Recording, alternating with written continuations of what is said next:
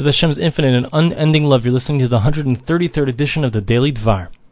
Now, we're talking about the idea that how important it is that a person has to be miyages, to toil and work hard in learning Torah. And he says that not only that, but a person, in order to understand a small, infinitesimally small point of the Torah, a person should be ready to embarrass himself. How do we know that? Because we see, the Gemara says that Rav said that I spent 18 months with the shepherds. And what was I doing there? I was trying to figure out what is considered a mum kavua and a mum over. What's considered some kind of blemish that goes away and one that stays. That just for unbelievable thing that Rav, just in order to understand a small prat, a small detail of the Torah, so he lived with these people who were really low level people, and he lived with them for 18 months. This great Rav, the great Rav. Rav was one of the great Amoraim of the Gemara, and nevertheless he was willing to give up honor, and he was willing to stay there and lower himself in order to find out something about the Torah. However, we in our unfortunate times, so we don't even have the chashivas, the importance for the Torah, in order to spend a little bit of extra time learning the Torah even, or to go somewhere you know that you're going to go there. If you go to a yeshiva, you go to a place of learning, to a beis medrash, to a rabbi, to learn from him. So if you go there, you're going to find out what you really need to know. But we don't have the chashivas, we don't have the importance, we don't attach the significance to the Torah that properly that we should.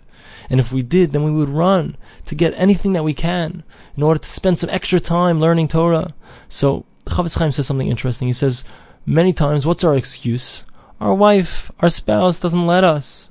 But the Chafetz Chaim says, if he would have the opportunity, if this guy would have an opportunity to make a lot of money, he would have to go away, he would have to go far away from his house to make $10,000 in a few days, or $100,000, whatever it is, doesn't matter. His wife would be happy to let him go.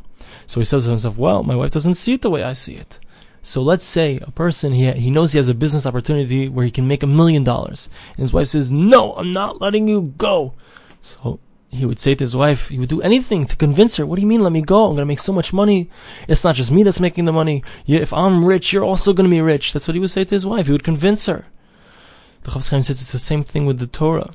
The Torah, the Gemara says, what's the merit of women if they don't have the same amount of learning Torah as a man, as their husbands? They spend the time with the family, raising the family. So what's their merit in Torah?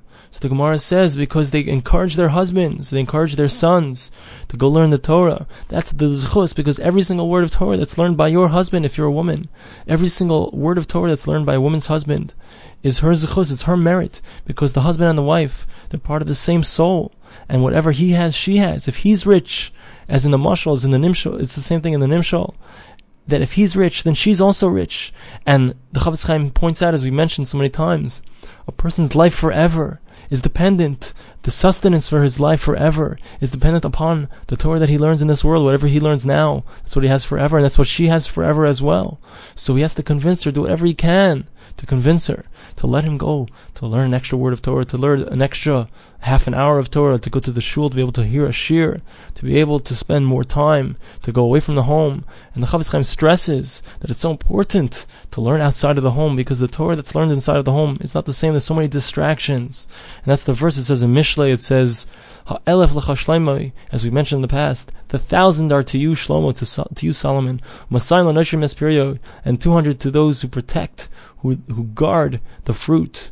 And that means that there's 1,000. The number 1,000 is what a person gets, so to speak, when he learns away from the home. But there's only 200 that he gets when he learns in home. That means it's 5 times the value. A person has the ability to learn 5 times as much. If he goes away from the home and learns for an hour, it's like he learned 5 hours compared to the 1 hour that he would have learned at home. So a person has to make sure to take those opportunities, to convince his wife, to convince whoever he needs to convince. This is an unbelievable business deal. I have to make sure to get that money, to get that Torah, to do whatever I can to acquire my spiritual life forever. We now begin the 8th chapter. In this chapter, we're going to speak about the idea that a person has to think about the days of his life, all of his actions, so that he doesn't, heaven forbid, get pushed away from the place to the place of holiness above.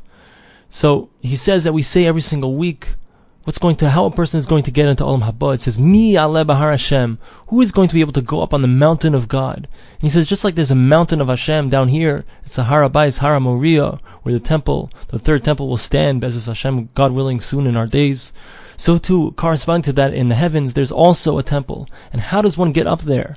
We'll find out in the next Daily Dvar. Thanks for listening.